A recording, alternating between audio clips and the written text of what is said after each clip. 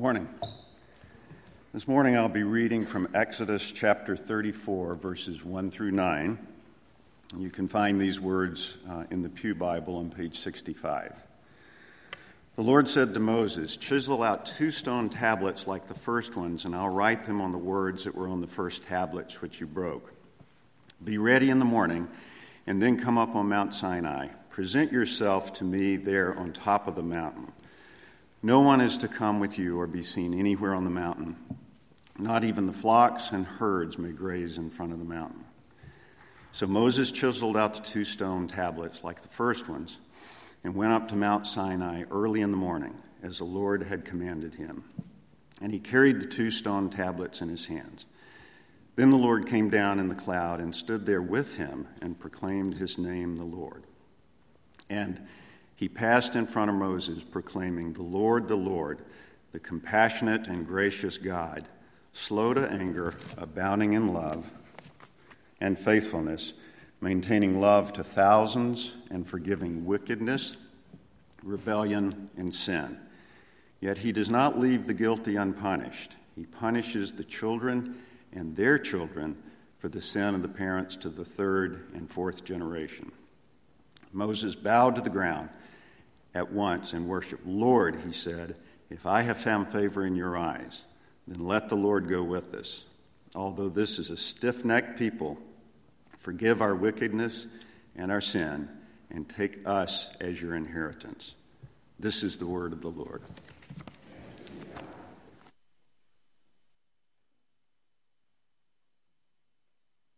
As you get to know me, you'll understand that there's a tremendous amount of irony in the fact that I would preach a sermon entitled "Hurry Up." I'm a slow-moving individual, and I want to show a slide that will tell you a brief story of speed in me. On the left is a little math worksheet. I don't know if any of you have ever done this when you were in school, but they called it a Mad Math Minute. And I remember in 4th grade being in Miss Alexander's class, and my best friend Zach Williams would be sitting right beside me, and we loved the Mad Math Minute. They would give you this with all these multiplication tables or whatever on it, and the teacher would say, "Go," and you had 60 seconds to try to finish the sheet. And we were trying to race and see who would be the first to put down their pencil and make it clear that, hey, I won this thing. That was probably the last time that I did something that well, that quickly, and found any kind of joy in it. On the right-hand side of the image there is Williamson & Company CPAs. This was kind of the first job that I had in high school, an early release. My senior year, we would get out at lunch, and I would go work at the CPA office, and ended up working with them a few years in college as well. But I'll never forget the moment that I realized I was in the right place was when Earl Williamson, one of the partners, came in one of my first few days there, and he sat down this large stack of papers, and it was a town audit. And he said, "This is a town audit." And he said, "I want you to retype this and make certain that there are no mistakes in the math and make certain that there are no grammatical errors." And I thought, okay, I can do that. And he said, "And it doesn't matter how long it takes you." And it was just like a song to my soul, that it didn't matter. All that matters, it was done well. He was not putting a time limit on me. Hurry up is a phrase that we use probably often in life. I find myself probably overusing it, especially with Anna Carson as she's going down the stairs or something like that and decides to just stop and sit on one, And I say, "Hurry up, sweetheart. Come on. We got to go. Daddy's trying to get out the door." And she'll go 2 more steps and then be urged to take a seat and experience that step and see what it feels like. And there is a tension in our lives between fast and slow, between hurry up and pause. And I think this is kind of the symphony of life's rhythm. There are beauty in both the pauses and in the speed. Normally what we hear in church talk, in Christian life, is, slow down, reflect, stop. Be still and know that I am the Lord. Psalm 46:10, great verse. And certainly there's tremendous value, we can't argue with that at all, that we must be still in the presence of God. That there is great value in silence, in solitude, in waiting, in resting. But there's also a time to go, a time to move even with urgency.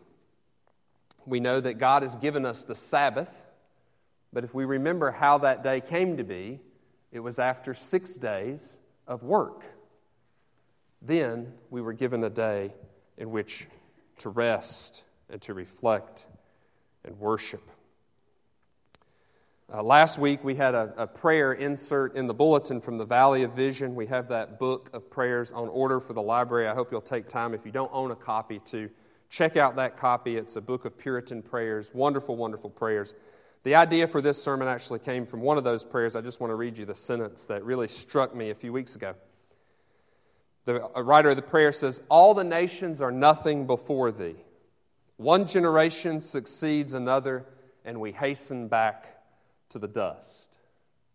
And I thought, wow, is that what we're hurrying to? Is that what all this hustle and bustle and stress is about, that we're just trying to get to the end of things? So the questions that I ask this morning are, why are we hurrying?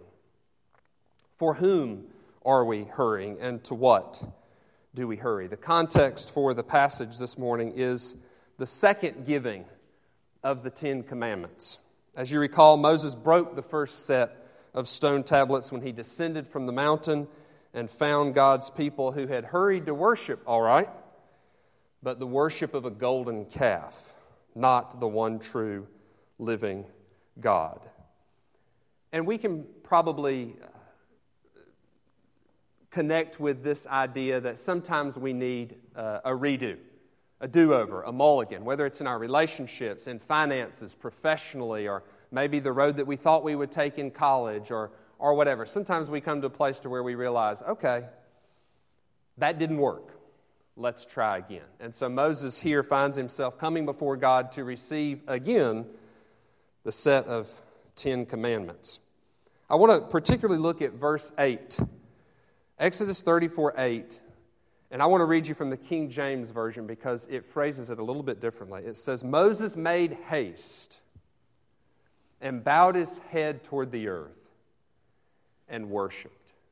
Most of the other translations just kind of run it all together. Moses quickly prayed. But I like the emphasis on the making haste, bowing down and worshiping.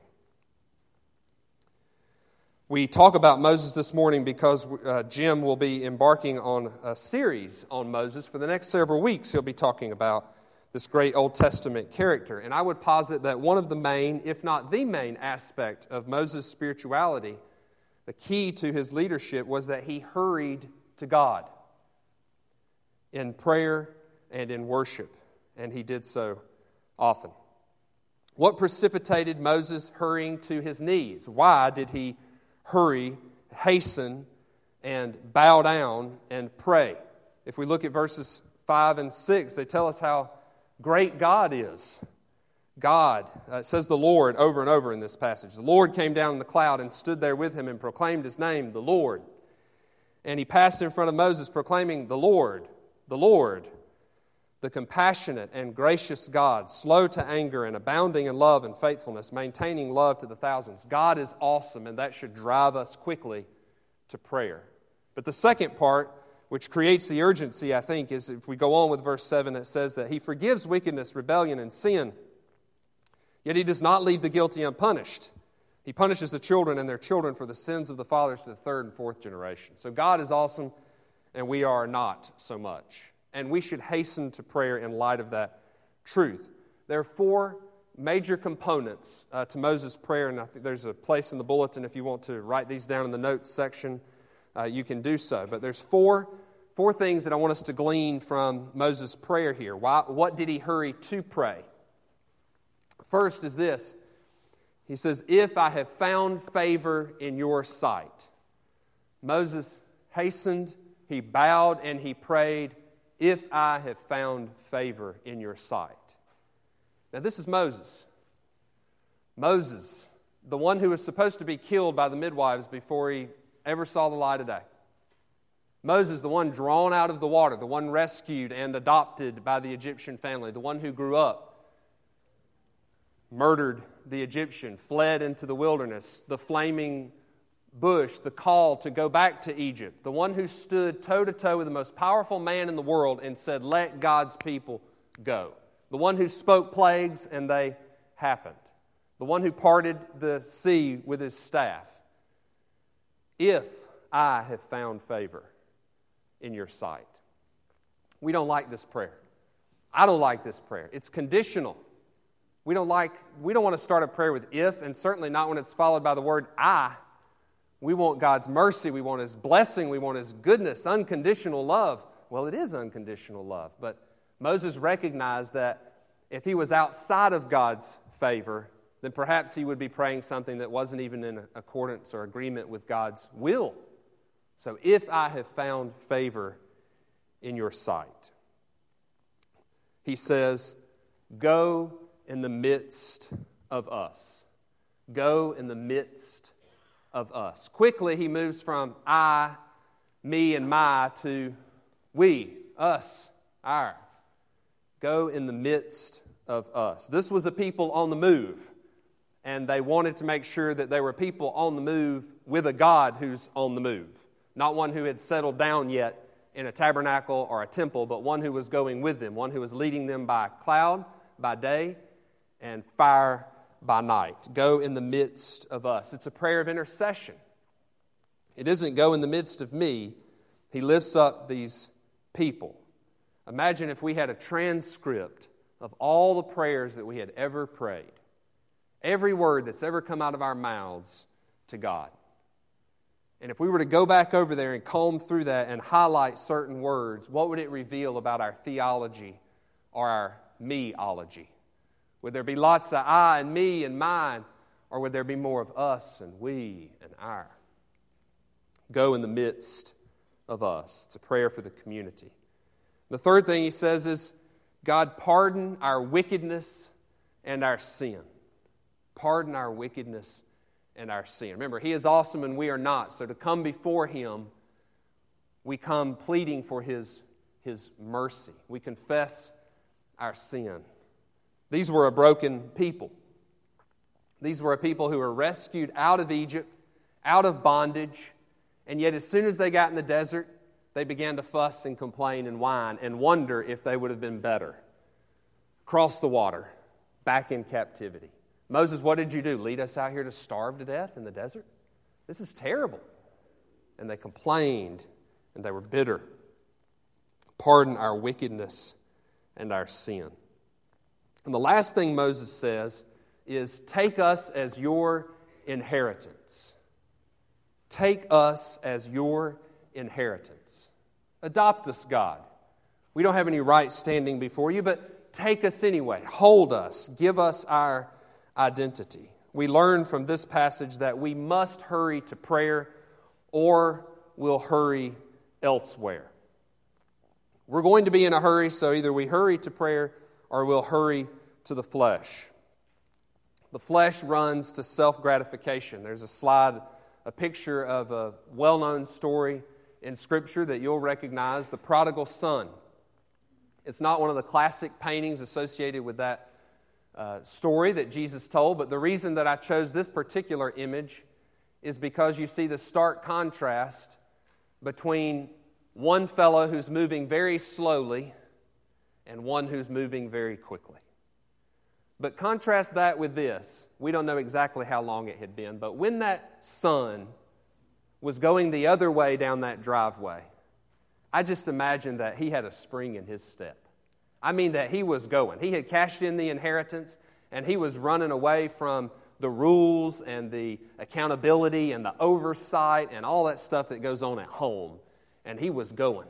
He was going to go live a great time, have a lot of fun, be set loose and set free. And it didn't take him too terribly long for all that to run its course, and now he has come back home. And he comes slowly. He comes humbly with trepidation, shuffling back up that driveway. And he thinks he's returning as a slave and not as a son. Of course, we know the story that the father in this story represents God, and he is not slow to come to his son, but he comes quickly to his son. He races to embrace him. He comes not to entertain the apology or to cast stones, but to reclaim what was lost. In fact, what he said was dead. To welcome this wonder, to wrap his arms around his boy and celebrate.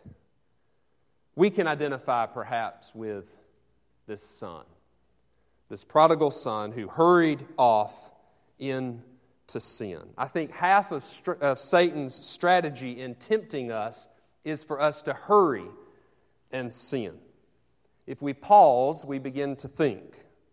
We begin to think of consequences and how what we're about to do could hurt those whom we love. If we pause, we're more likely to pray. We're more likely to seek God's counsel in His Word or from our family of faith. No, the flesh says, hurry into sin. Hurry to please yourself. Focus on self. Forget God. Don't worry about the consequences. Sin says, do this now, and later you can run to God. But we all know that once you commit the sin, we don't feel like running to God. We feel guilty and ashamed. We feel alienated, and we're slower to God than we would have been if we had come to Him for help. Or consider this story, the parable of the Good Samaritan. If you haven't read this story lately, I would encourage you to go back and read it this week in Luke chapter 10. We know the story, but what I want you to hear in the story is the contrast, the hurriedness, and then the pace slows down incredibly. We start off with this man who's walking down the road and he's attacked, right? And we know something about those who would attack or would rob. They don't move slowly, right?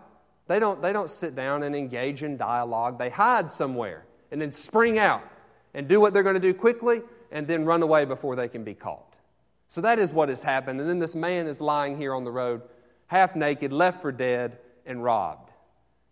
And we hear that two people come by, a priest and then a Levite. I think they went by hurriedly.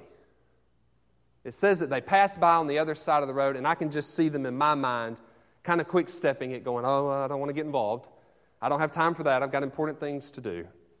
But then when you get to verse 33, it's like the brakes are pumped, and it says, but a Samaritan, as he traveled, came where the man was, and when he saw him, he took pity on him. He went to him and bandaged his wounds. This takes time.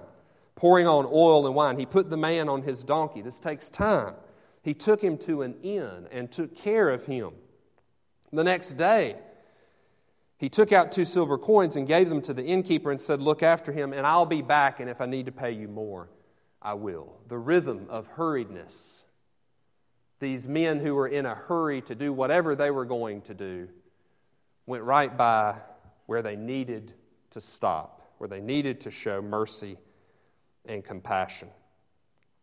There are many great biblical examples of hurry up. In fact, we don't have to look any farther than the 3 stained glass windows that are in this worship space to find this fluctuation of tempo in the Scripture. We look over here on my right and your left. Oh, isn't it such a serene and still and quiet moment? It looks so peaceful, doesn't it? But we know, those of us who have been involved in a situation where a woman is in labor, you don't just, well, let's stop off and pick up some groceries and, just when we get to the hospital, we'll get to the hospital. They were trying to find a place and having difficulty in doing so for her to have this baby. It was not a silent night, not at that point. It was a hurried night. And then we see the little shepherd bowing down on the left there. We remember the scene where the heavens open up and the angels tell this story, this news to these shepherds that this baby had been born. And the text tells us that the shepherds hurried to find the place where he was. If we look back here in the center, we see these 2 men, Jesus being baptized by John, and it looks so still and serene, doesn't it? But remember the conversation between these 2 men. Jesus said, you are to baptize me, and John is resistant. He says, I'm not worthy to do that. You should baptize me. I can't baptize you. And Jesus is kind of terse with him and says, this is what is right. Now do it. You can almost sense him saying, hurry up, let's do this. This is what is good and right. And then we see the graceful image of the dove descending, the Holy Spirit. Not a hurried thing, for certain. It would have been called a flash of lightning if it had been hurried, but it was slow and gracious and beautiful. But then right after that, if we remember the story, it says Jesus laid down and took a nap. No, he didn't. The Spirit, it says, immediately came and drove him into the wilderness where he fasted and prayed and was tempted by the devil. And then over here on your far right is maybe the best illustration of this. We see these 6 children gathered at the foot of Jesus. Now, unless someone gave them Benadryl or something like that, this was not a calm scene. We know that children naturally bring energy. They're loud, they're boisterous, they're bouncing around. And as parents and grandparents, we always have to kind of, okay, now there's a time for that, and there's a time for sit still and be quiet and wait. Hold on, don't interrupt. Children have to learn that. That's not natural most of the time.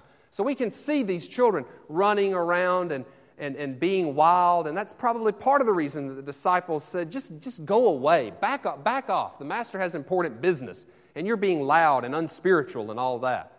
And we remember that Jesus rebuked them and said, let them come to me. Bring that energy to me. Don't bring it elsewhere.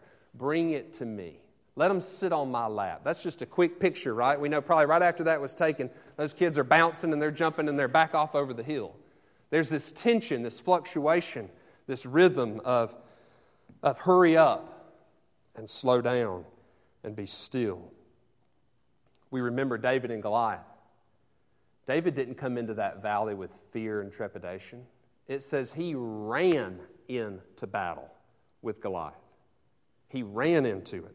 We think about Joseph being sexually tempted by Potiphar's wife. He did not say to her, well, let's sit down over a cup of coffee and consider what you're proposing and see if this makes sense or not. No, it says he got out of there. He ran right out of his robe and left the house. There's a time to move quickly. And this is really a law of life that we can try to separate ourselves from, but Scripture tells us over and over, life is quick. It's short. Even if you live to be 90 or 100, those people will tell you it just seems like it went by so quickly. It just was like that. We're told that life is fleeting. It springs up like a flower. The wind blows and it's gone and its place knows it no more. I want to share a quote with you from C.S. Lewis about the strangeness of time. He says, this is an argument for us to consider that we are built for eternity. He says, we are so little reconciled to time that we're astonished by it. How he's grown, we exclaim. How time flies, as though the universal form of our experience were again and again a novelty. It is as strange as if a fish were repeatedly surprised at the wetness of water. Unless indeed there is something in us which is not temporal. Why are we continuously shocked by kids going from here to here so quickly? How are we shocked that it's been 15 years since that tragic day?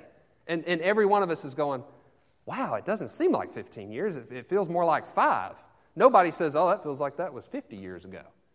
We're surprised by how quickly time goes by. I want to introduce you to a gentleman by the name of Horace Ward. He went to be with the Lord recently. I met this man 8 years ago. I had just finished swimming laps at the Y, and I was going down into the jacuzzi, and this innocent enough looking older gentleman was sitting in there, and I'm sure I said something like, good morning, sir, how are you? And I had no idea where that greeting would take me. This man was an absolute warrior in the kingdom of God. He was a lion of a man. When he was a little boy, his father was incarcerated. He read the Bible from cover to cover when he was 10 years old to try to make his daddy happy with him. He began going to the prisons to see his daddy when he was 10, and he began conversing with other prisoners. He would write them notes, he would encourage them, and he did that same thing until he died at the age of 85. 75 years, Horace Ward went into the prisons and the jails and shared with men about the love of Jesus. Well, what was interesting about this man is for all the good that was around his life, he had this dream of this place for a transitional housing for men when they were discharged from prison to kind of help them not just rush back into their old life, but to have a place that was structured, that would help them get on their feet, maybe get some job skills and find a job and be able to stand on their own one day. And this man, he talked to me about this dream. He talked to me about this vision. He went to church after church after church after church. He prayed and he prayed and he prayed. He got up at 4 every morning and prayed. And we looked and we said, how is this thing not happening? Surely it's the will of God. I mean, it's caring for the least of these. Why isn't it coming to fruition? Well, he had met one man in prison by the name of Chris. Chris and I have become friends. He was incarcerated for some time. But Chris, this past January, when he was incarcerated in North Carolina, during his prayer time, he felt that God said to him, this year, this was after Horace had passed, this year, the transitional house will open, and you will be the one to open it. And Chris shared with me that he said, well, Lord, that's great, but I'm in prison. So I got off the phone with Chris last week, and he has the house. He has 7 acres of land. This Wednesday, he will receive his first inmate to come to Restoration Place. And I look at that story and I go, that man prayed up a mountain worth of prayers. I don't know that Chris ever has the call, ever has the vision, ever has the desire, ever even thinks about doing transitional house, except that Horace Ward prayed and prayed and prayed and prayed and struggled for it. And the question for us is, are we willing to engage in the work of the kingdom like that, where it goes beyond us? So often my prayers are about me, and what I can do. But am I willing to pour the foundation so that the next person can come along and build on it? What great selflessness. And I remember the verse from James 5:16, the fervent prayers of the righteous availeth much.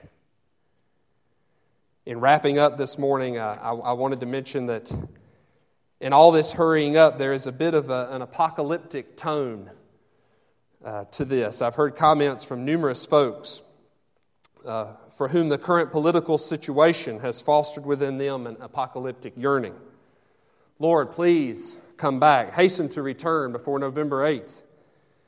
They're just certain that an in-depth study of Revelation would uncover some great significance in the numbers 11, 8, 16. Well, the last words of Scripture that we have in the book of Revelation say this: he who testifies to these things says, surely I am coming soon. Amen. Come, Lord Jesus. The grace of the Lord Jesus be with all. Amen. The CEV says it like this: so Lord Jesus, please come soon. And the Message translation of the Bible answers, I'm on my way. I'll be there soon. Matthew 6:33, seek ye first the kingdom of God and His righteousness. I challenge us this morning to consider seeking fast the kingdom of God and His righteousness. That which we seek fast, we usually place first priority on. We're slow to do the things that we really don't want to do, the things that will cause us pain. We hurry to that which is important and pleasurable. May we stop waiting on the right time and the right circumstance to open our hearts completely to God and do the right thing and do it quickly. Hurry up. Hurry to confession.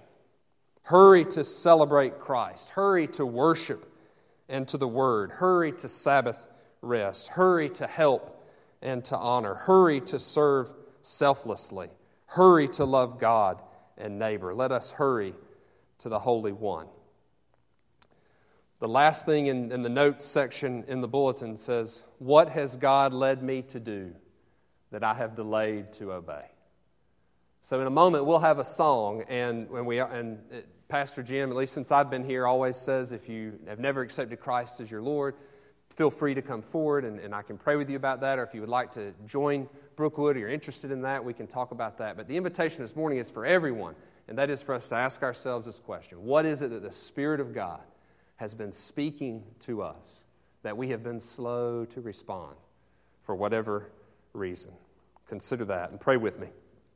Father, make us slow to hate and slow to judge, slow to delay and to procrastinate in eternal matters. Make us slow to consider ourselves before others, slow to anger, slow to appease the urgent cries of our flesh. Hurry, O God, and help us. May we find favor in your sight. Be with us, Lord. Forgive our sin and wickedness. Take us as your inheritance. We pray in the name of your Son, Jesus, who always hurried to righteousness. Amen.